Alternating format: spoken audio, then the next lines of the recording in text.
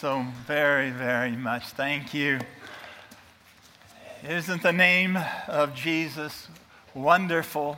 All God's people said, Amen. Amen. Amen. It is. This morning, let's just bask for a little bit in the wonders of His love. So turn to Romans chapter 8. If you would, the passage just read to us by James. It wasn't amazing just to listen to this passage of Scripture filled with the glories of love divine. How blessed we are in Christ. What a privilege to gather in the name of a living Savior. Wouldn't it be terrible if we were just making this up? We're not, because He's alive. His love's eternal. Romans chapter 8.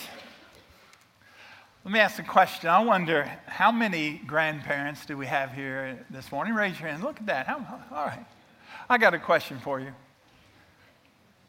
Isn't it just wonderful? I waited a long time. But I've learned something about being grandparents. Susan has lost her mind.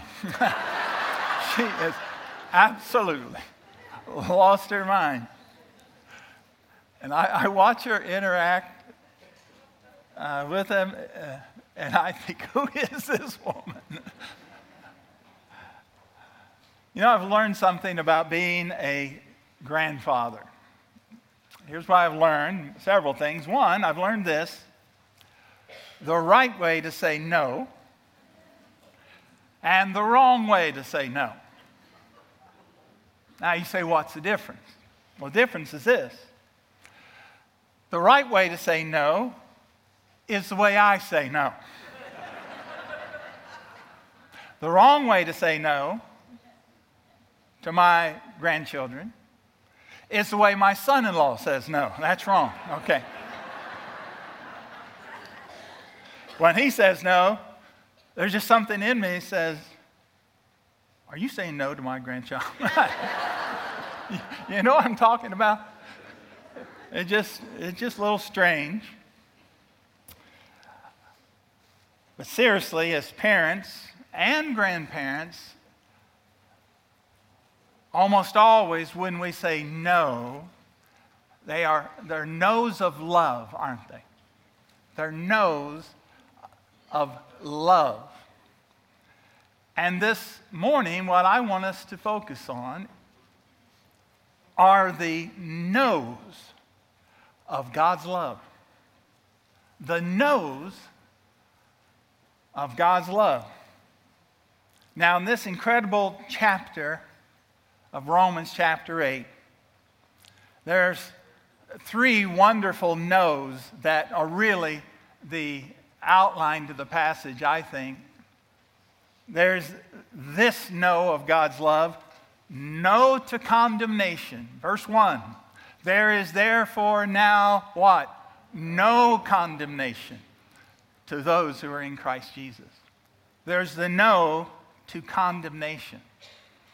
And then there's the no to isolation.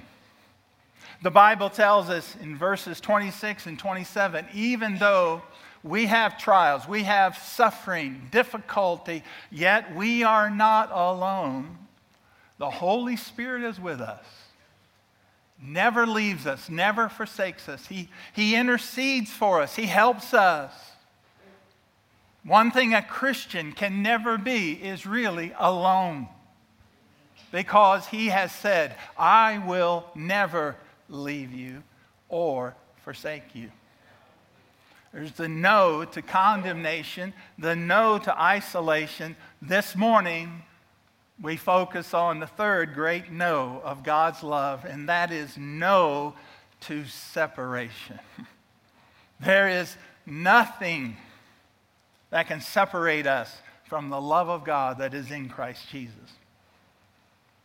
Now, Paul, as he is trying to settle us as believers in this amazing love of Christ, he asks 4 unanswerable questions. There are 4 unanswerable questions, but the answer is understood. And the answer out of that love of God is what? No. 4 unanswerable questions. The wonder of God's love is his no to these questions. Now, let's look at this passage and listen to these 4 unanswerable questions, which in a sense are answered by God's great no. The first question is this. It's found in verse 31. Would you look there? Our passage this morning, verse 31. What then shall we say to these things? If God is for us, who can be against us? There's the question. If God be for us, who can be against us? I remember a story about Abraham Lincoln during the Civil War. Someone asked him early in the war, Mr. President, do you think the Lord is on our side? And he said, that's not really what concerns me. The question I'm concerned about is this: are we on the Lord's side? Thank God, in the spiritual battle that rages, and all of us know this battle that rages, we can know God is on our side. We can know that. We're surrounded by enemies. Paul mentions in this passage and earlier 3 enemies. 2 are on the outside, 1's on the inside. 3 dreadful enemies I have, you have. 2 on the outside, 1 on the inside. On the outside is the world's system, the world's values. On the outside is the devil and all his mobilized, energized, demonized forces of hell. Those are the enemies on the outside, but I have an enemy on the inside.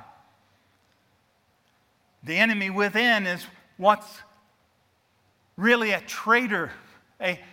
The Bible calls it our flesh.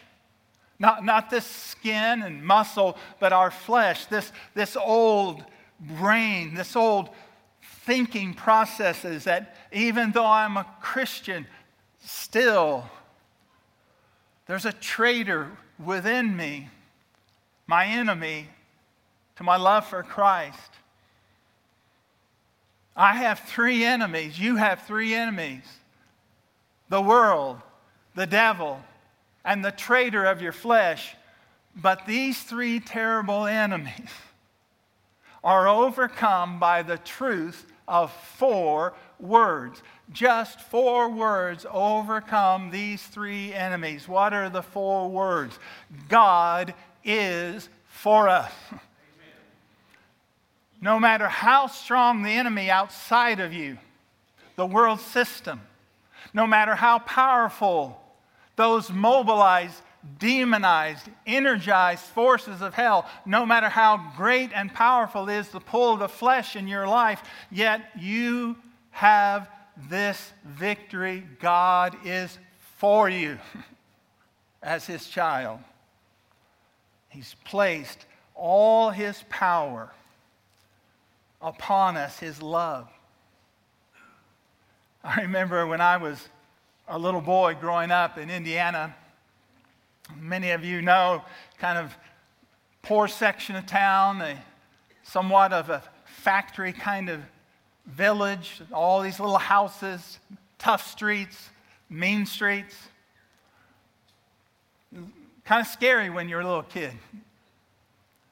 But I found something. When I was walking with my dad, all that went away. I sort of, instead of being like this, I'm like, I'm walking here. Why? Because my dad, the security that even if maybe this neighborhood's a little scary, I've got Dad. And I'm secure in his love. My friend, listen. The old song is true. We never walk alone, right? We never walk alone. In any situation, he's for us. In any challenge, there's someone bigger than that challenge. And it's the infinite God. But do we base this just on faith? You know what some people say, oh yeah, that's what you Christians believe. You just kind of work up that faith every Sunday. Go whistling a happy tune whenever you're afraid. Jiminy Cricket theology, No. The certainty of God's love for us is not based just on faith. It's based on fact. Fact. What fact? This fact, verse 32. He who did not spare his own son, but gave him up for us all, how shall he not also with him graciously give us all things? The absolute fact of God's love for you is not in your feelings. It is not in your situation at any moment. The absolute fact of God's love for you, my friend, is written in red, the red blood of the Lord Jesus Christ, who delivered himself, and God yielded up his son for you. That's how much he loves you. So if I have that fact, that's a fact. That's a fact. If I have that fact, then what does that answer? Well, let's talk about that. It answers my doubts. Answers my doubts. How can I know that he loves me today? How can I know that? Well, here's a helpful way. Here's what I do sometimes. I just insert my name in Scripture. Why don't you insert your name in verses 31 and 32? See if it helps you with your doubts. What then shall we say to these things? If God is for Sam Polson, search your name there, who can be against Sam Polson? He who did not spare his own son, but gave him up for Sam Polson, how will he not also with him freely give Sam Polson all things? Put your name in the promises of God. Make them yours. He's not just talking in generality. These promises are yours to claim. Make them your own. Stand on the promises of God. Don't just sing the song. Stand there. It answers my doubts. This fact answers my dilemmas. What do I do when I don't understand? When I look at the stage of my life and it's a total mess. When nothing seems right, everything seems confused. Up is down, down is up. How do I know God loves me? I don't look at my circumstances, I look at the cross. And whatever is going on in my life is happening in front of the cross of Christ Jesus, my Lord, who loved me and gave himself for me. You'll never find security in the events of your life. You'll never find security in the happenings of your life. You find security, your eternal security, in the knowledge, the fact that God loved you so much, he did not spare his own son. There's security. Don't look in yourself. There's no security there. My friend, inside of me is a hole of darkness where there is no bottom. When I want security, I don't look in here. I look to the face of my Savior, who loved me and gave himself for me, who died for sinners. And I say, well, I qualify for that. What did John Newton say? The author of Amazing Grace, what did he say on his deathbed? Here's what he said. He said, I know two things. I am a great sinner, and Jesus is a great Savior. That's the two things I know. This fact of God's love answers my desires. What can I trust? If God did not spare his own son, but delivered him up for me, how will he not freely give me all things? I love what the evangelist years ago, Dwight L. Moody, said. He talked about the jeweler, Mr. Tiffany. He said, you know, if Mr. Tiffany were to give me the largest diamond he had in his store, I wouldn't be afraid to ask for a paper bag to carry it in. If God did not spare his son for you, how can we imagine he's holding back on us? If he was going to hold back anything, he would have held back Jesus. But if he didn't hold back Jesus, there's nothing he's holding back. Freely give us all things. Does that mean give us whatever we want? No, God can't give us everything we want, just like grandpa can't give grandchildren everything they want. But he will give everything I need for his purpose. What is his purpose? Verse 29. To conform us to the image of his son. God will hold back nothing to make us the most fully rounded, complete, satisfied person we can be, which is to be like Jesus. To grow, to be more like Christ. That is the blessed life.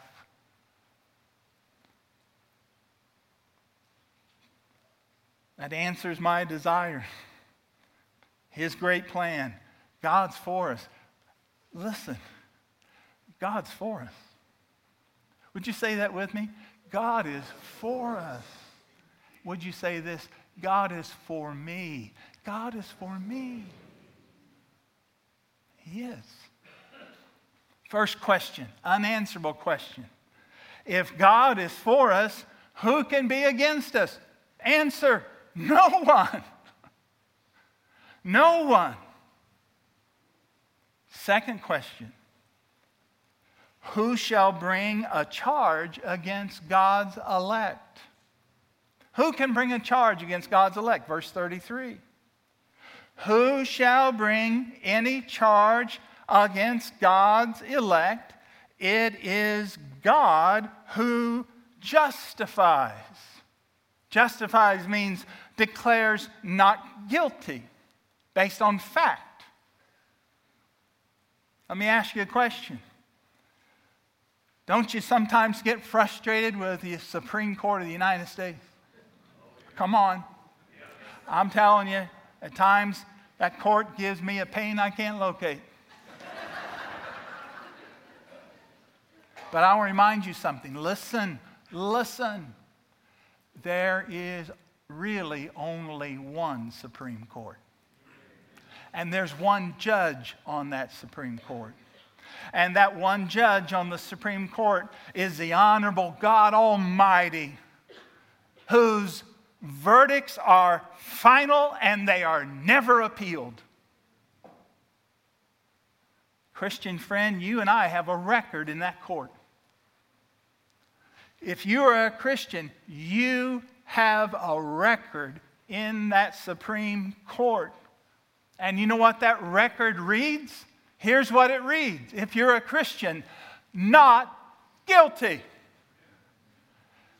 That book, which is filled with all the awful things you've ever done, thought, all the things you should have done, you didn't do, all the things you're going to do that you haven't done yet, Jesus Christ paid in full that debt. And on the basis of the fact of what Jesus did for you on the cross, For the Christian who believes in Jesus as his substitute, the account in the Supreme Court says not guilty. Based on fact. It's justice. God in justice can forgive your sins because he didn't pass over your sins. He punished your sins in Jesus. And that's where our security is. God, in his justice, because of Christ, declares us not guilty. And who can bring a charge against the one who is one of God's chosen ones? Who can bring the charge? The idea here is, would Jesus? Of course, Satan does. Satan's accuser of the brothers and sisters. He accuses us all the time. His very name means accuser, slanderer. But when he accuses you before God, how does God answer his accusation against you? The one at his right hand, who bears in his body the scars of Calvary's love, paid in full. Well, he did this and this and this and this, the devil says. God can say, you don't even know. I'm infinite. I'm infinite in my knowledge. I know everything she has done, he has done. I know yet what they're going to do. But my son paid in full. Amen. They're dead. Devil can't accuse you. It's paid in full. Every sin. Would Jesus accuse you? Would he accuse you? Absolutely not. Someone says, well, that sounds like a pretty good thing. I guess if that's the situation, then I can sin all I want. And you know what? Listen carefully. That's right.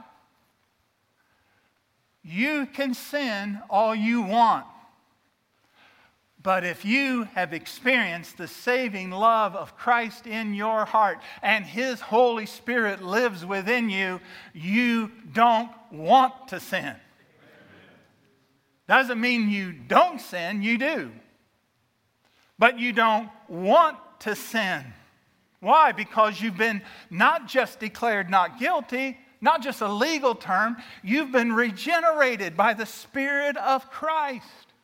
You have a new nature. The Holy Spirit has made you new within. He's giving you a new standing, and he's given you a new nature. So the things you used to not want, now you love them. And the things that you used to love, so now you don't want them. Why? I think Jesus had a term for it. He said, born again. My friend, if your wanter has never been changed, you need to inspect the hope of your salvation. Do you sin? Yes. But a person who longs to sin, something's wrong. My friend, if you know Christ, it doesn't make you want to sin. What does it do? It makes you want to serve. What is it? The love of Christ compels me. It's not the fear of Christ that compels me to serve him. It's not the dread of the judgment that compels me to serve him. What compels me to serve the Lord? What is the greatest incentive? It's this: I am crucified with Christ. Nevertheless, I live, yet not I, but Christ lives within me. And the life that I now live in the flesh, I live by faith in the Son of God who loved me and he gave himself for me. This is the work of the Lord. Then the question, well, what about my doubts? I have doubts. Why the doubts? Well, a couple of reasons. Sometimes we have doubts because of sin in our lives. The Bible says in 1 John chapter 1, if we walk in the light as he is in the light, we have fellowship one with another. And the blood of Jesus Christ is cleansing us of our sin. What's that mean? The awareness of the cleansing blood of Christ is upon us if you walk in the light. But if you walk in the darkness, that fellowship is broken. Why do we have doubts? Sometimes because we are walking in sin. Secondly, sometimes we have doubts because we're listening to the prosecutor rather than the judge. Satan accuses us to God, and we listen to Satan rather than listening to what God says in his word.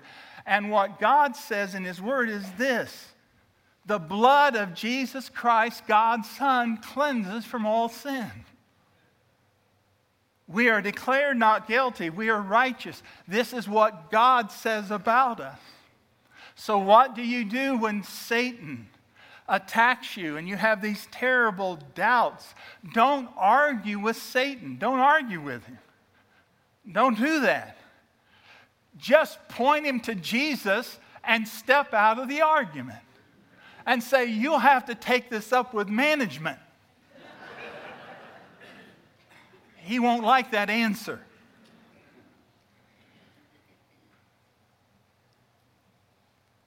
Don't focus on the blight of your character. We all have blights on our character. Focus on the blood of Jesus Christ. And say, God, I don't understand it, and I certainly don't deserve it. But on the basis of Jesus, I agree with you. I am justified. I'm not guilty. It's not wrong to say about yourself what God says about you. You say, well, it sounds boastful. You're not boasting in yourself. He that boasts, let him boast in the Lord. You're boasting on Jesus. If God is for us, who can be against us? No one. Who can bring a charge against God's elect? No one. Charge won't stick because of Jesus. Third question, verse 34. Who is he to condemn? Who is he to condemn? Christ Jesus is the one who died. More than that, who was raised, who is at the right hand of God, who indeed is interceding for us. The thought Paul has here seems to be this: there's only one person who could possibly condemn us. The only person who could possibly condemn us would be Christ himself. But then he says, this is why that can happen. Here are 4 reasons Paul says Jesus could never condemn you. What are they? Number 1, he died for you. It is he. Will Jesus condemn you? Christ has died.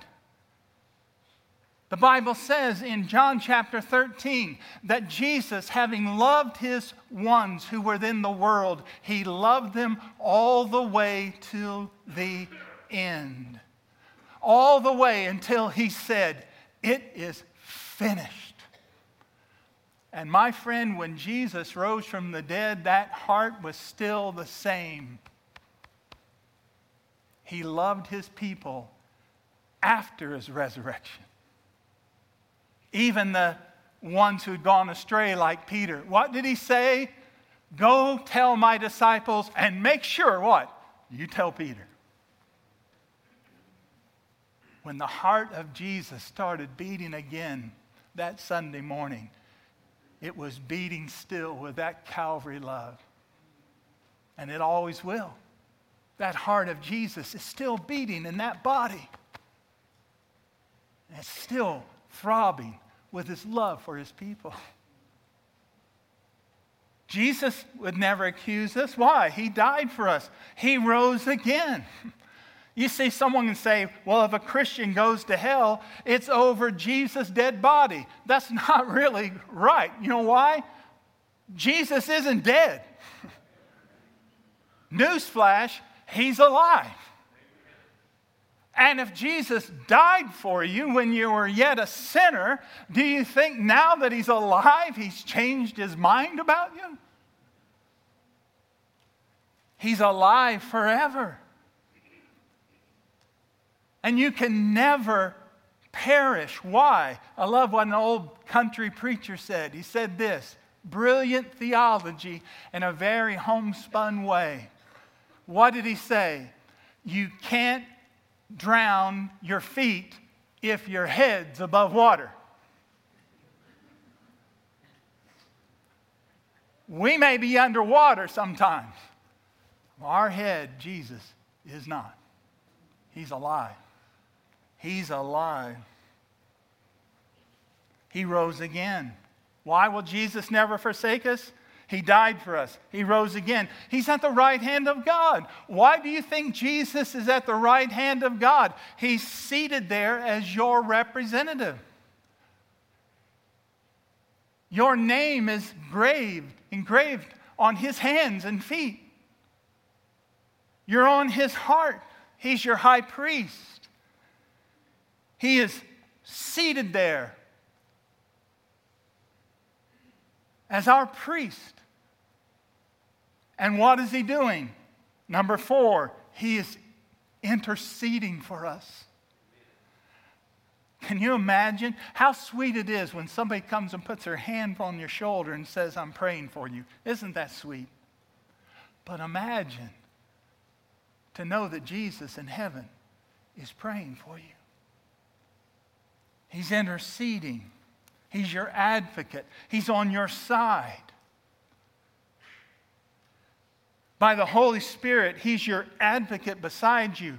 As the risen Son of God, he's on the throne before you. He's constantly praying for us. So who is there to condemn us? What's the answer? No one. No one. True story. During the Korean War, there was a missionary in Korea. His name was Harold Vocal. He became an army chaplain, and he was assigned to the prisoner camps where the North Korean soldiers were kept. There were terrible riots, and there was much rebellion in these camps. They told him he was very foolish to do it, but he went as a chaplain into these camps. He knew Korean fluently, so the first thing he started to do was tell these North Korean soldiers, I want to teach you a song. And he taught them a song in Korean. Jesus loves me, this I know, for the Bible tells me so. And he would get a few of them singing that. And then he would tell them a story about Jesus. And he would go from camp to camp, and he would teach them the song, Jesus loves me, this I know. Then he would tell them a little bit more about Jesus. And he did this throughout the Korean War. And at the end of the Korean War, there were tens of thousands of communist soldiers from North Korea who did not want to go back, but asked to stay in South Korea and learn more about Jesus. But some of them said, we'll go back and we'll be witnesses of Jesus in our land. And there's a church in North Korea today.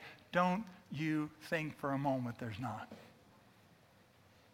Why? The love of Jesus Christ overwhelmed their hearts. Last question. Our first one, if God is for us, who can be against us? No one.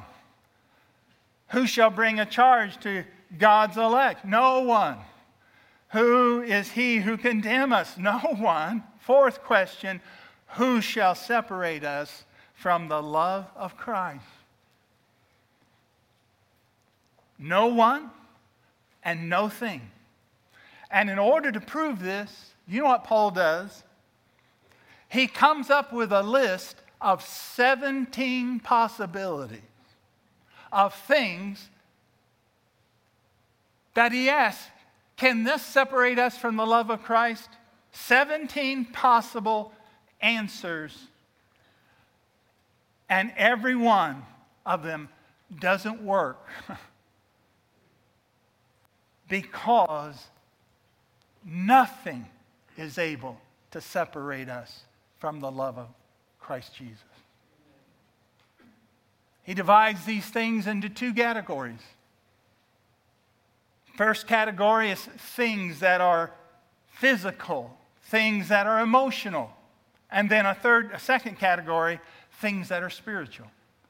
So Paul says, let's name some physical things. Could they separate us? Let's name some emotional things. Could they separate us? Let's name some spiritual things. Could they separate us? Paul says there's nothing physical or emotional that can separate us from God's love. Tribulation can't do it. Can tribulation? Tribulation here is a word that has the idea of pressure. Pressure. Anybody know pressure? All kinds of pressure. Financial pressure, physical pressure, emotional pressure. But no pressure can suppress the love of Jesus Christ. Can distress do it? What does distress mean? The word distress here means to be in a narrow place. A narrow place. It means to be hemmed in. Anybody ever felt hemmed in? Anybody feel that way this morning? The walls, it feels like the walls of my life are pressing in upon me, closing around me. Does Jesus not understand? Does he not understand my distress? Oh, I think Jesus knows a little bit about distress, don't you? When in Gethsemane, which means olive press, he was so pressed with what was going to happen the next day. It was like sweat, like drops of blood came out of him. He would have died in the garden if it hadn't been for the angels that ministered to him. Jesus knows a little bit about pressure, distress, persecution. What is persecution? Listen carefully. Persecution is suffering inflicted by others because of our relationship with Christ. Persecution is not just the results of saying something stupid. Persecution is suffering inflicted by others because of our relationship with Christ. And some of you online, some of you here, you're experiencing persecution right now. The loss of invitations that you used to get because of your faith in Christ. The rejection of friends. Veiled threats at work if you're not careful about your faith and keeping it to yourself and on Sunday. Missed promotions that just happen to not come your way. Opposition of family. Some of you, your own family, have become your enemy because of your faith. My friend, can I tell you something? Remember, very often, the frown of the world is the smile of heaven. Make sure you look at it the right way. What did Jesus say? When you are persecuted for my name, what? Be depressed? Gripe? No. Rejoice. And be exceedingly glad, because they persecuted the prophets the same way who were before you. When you're persecuted for following God, it's not easy, but you're in mighty fine company. Rejoice, because people could know the real truth about you. And how many of us want that? No. If we suffer, let's suffer as a Christian. It's been given to us, the Bible says, Philippians chapter 1, not only to believe in Christ, but also to what? Suffer for Him. What did Jesus say? You must through much tribulation, persecution, enter the kingdom. But be of good cheer. What? I have overcome the world. What comes out of persecution sometimes? This could come to you. Listen, brothers and sisters, we're sitting here, some of us thinking about lunch, worried that the Methodists are getting ahead of us. What comes to people out of persecution at times? Famine, hunger. But hunger can never take away the manna in your heart. Nakedness, ill-clothed, brothers and sisters around the world who are not clothed well because of persecution. But my friend, let me tell you, they're clothed in righteousness. Peril, that means to be exposed to danger from treachery. But there is a more secure place than any place of treachery, and that's knowing you're doing the will of God. Regardless of the lies people tell about you. When you know in your heart the truth, thank God for that.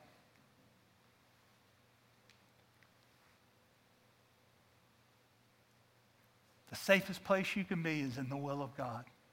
My friend, you are immortal in the will of God. You're not leaving here until the Lord is ready. And when He's ready, you're going to the Father's house. Oh, friend, all of this in heaven too. My word. But even if He leads you to the sword, and for tens of thousands of our brothers and sisters and millions who've gone before us, it is the sword of martyrdom they've experienced.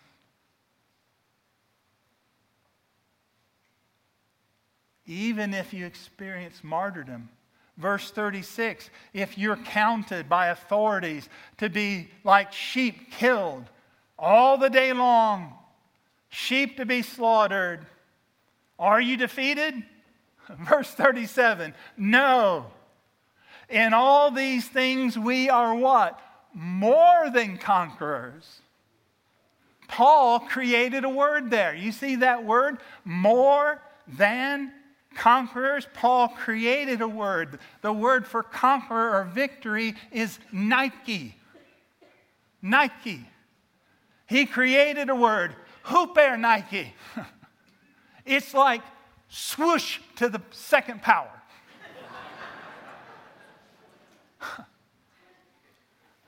I'm glad you laughed at that. I thought it was pretty good too when I thought of it. We go around. Yesterday I was working on this message and Susan said, "That's a dirty jacket." I said, "I know, but it's got a swoosh on it."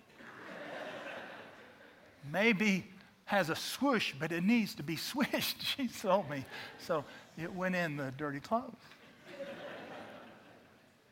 We're more than conquerors, super conquerors through Him who loved us. It's not, look what we've done. It's like, no, look what He's done. He's convinced that nothing physical, nothing emotional can take us away from the love of Christ. And finally, nothing spiritual can separate us from the love of Christ. Listen to this. Verses 38 and 39. For I am sure that neither death, nor life, nor angels, nor rulers, nor things present, nor things to come, nor powers, nor height, nor depth, nor anything else in all creation will be able to separate us from the love of God, which is in Christ Jesus our Lord. These are our spiritual foes. Death is the final enemy, but that beast has been defanged by Jesus. Oh, death, where is your sting? Oh, grave, where is your victory? Life, sometimes life and the assaults in life are greater than death itself. Life is filled with dangers. But what does Jesus say we have in Him? Present tense. We have eternal life.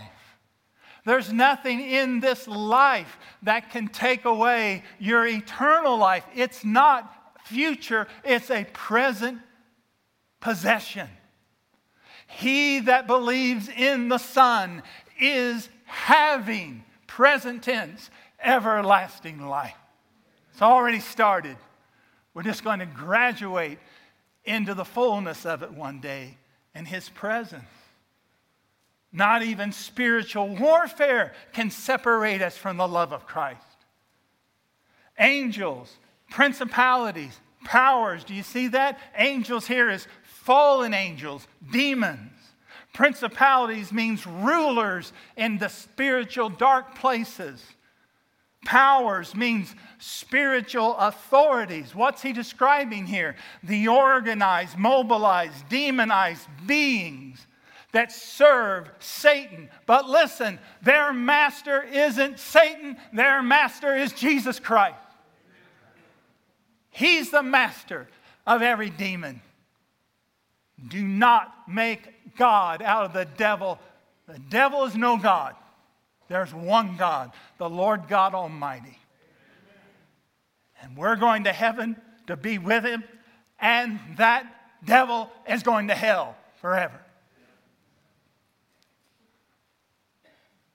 He's defeated.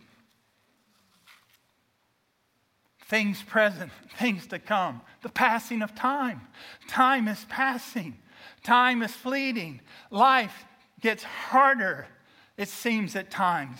Life changes. Things are changing, but God is changeless. Never changes. Nor height, nor depth. You know what this means? This refers to astrology. In those times, a star would reach the height in the night sky. Then at times it would reach the depth in the night sky. Height and depth. And they would base their plans, the pagans, on the height of their star or the depth of their star. That's where we get the word disaster. You know what that means? Bad star. Bad star. Things haven't changed much, my friend. There's something in this country that's read more frequently than the Bible. Do you know what it is? The horoscope. Horror-scope. Don't be fooled by that baloney. My friend, let me tell you something. There's one star that is your star, the bright and morning star. And Bethlehem's star still shines on people who seek the Lord Jesus Christ. Forget this business about you're at risk over demonic forces or this crazy zodiac idea. My friends, there is nothing, any other created thing. Do you know what that means? There's only one that is uncreated. Who is the only uncreated one? God. And if God is for you, Nothing that has been created can overcome the one who is loved by the uncreated one. You got this? Everything is created except the uncreated Lord God, who loved you so that he gave his only begotten Son that you might have eternal life with him. And if he is for you, nothing physical, nothing emotional, nothing spiritual, nothing can separate you from the love of the uncreated King of Kings and Lord of Lords.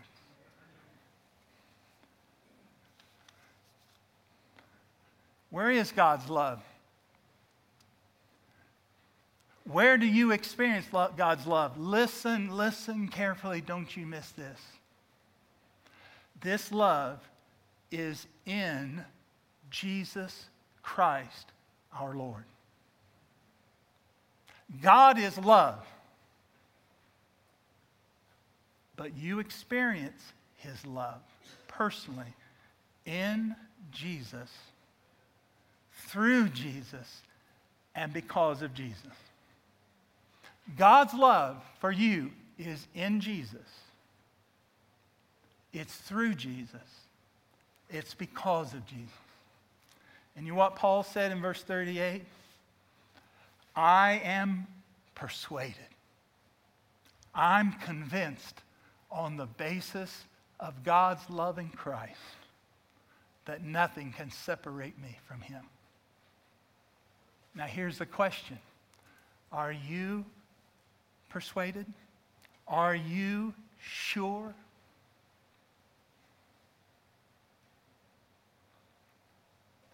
Two songs. Which song is yours this morning? Which song will be yours forever? Listen, which song? Here's one song. Please listen to me. Almost persuaded. Now to believe. Almost persuaded. Christ to receive. It seems now some soul to say, go Spirit, go thy way. Some more convenient day, on thee I'll call. Almost persuaded, harvest is past. Almost persuaded, doom comes at last. Almost cannot avail. Almost is but to fail. Sad, sad, that bitter wail for eternity. Almost, but I'm lost.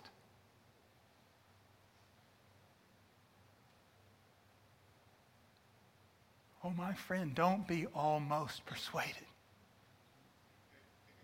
Be convinced by the nail prints in his body and flee to Jesus. Don't speak of a better time. Today is the day of salvation. Don't boast of tomorrow.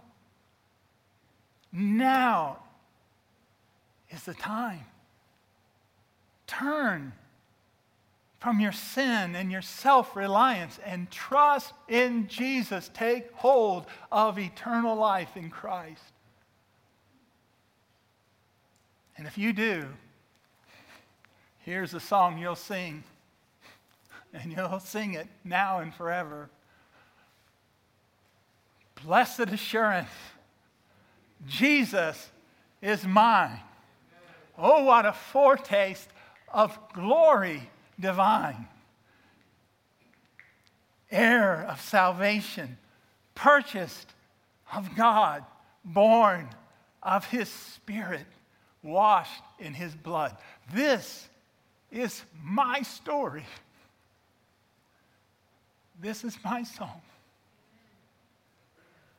Praising my Savior all the day long.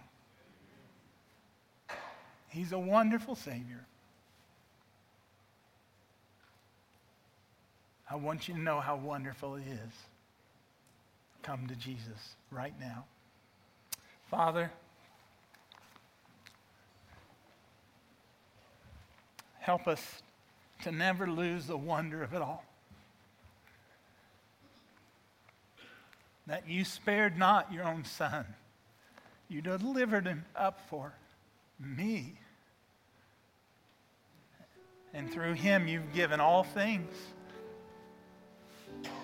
Lord, I pray and I plead by your Spirit that this morning people will be fully persuaded that Jesus is worth everything.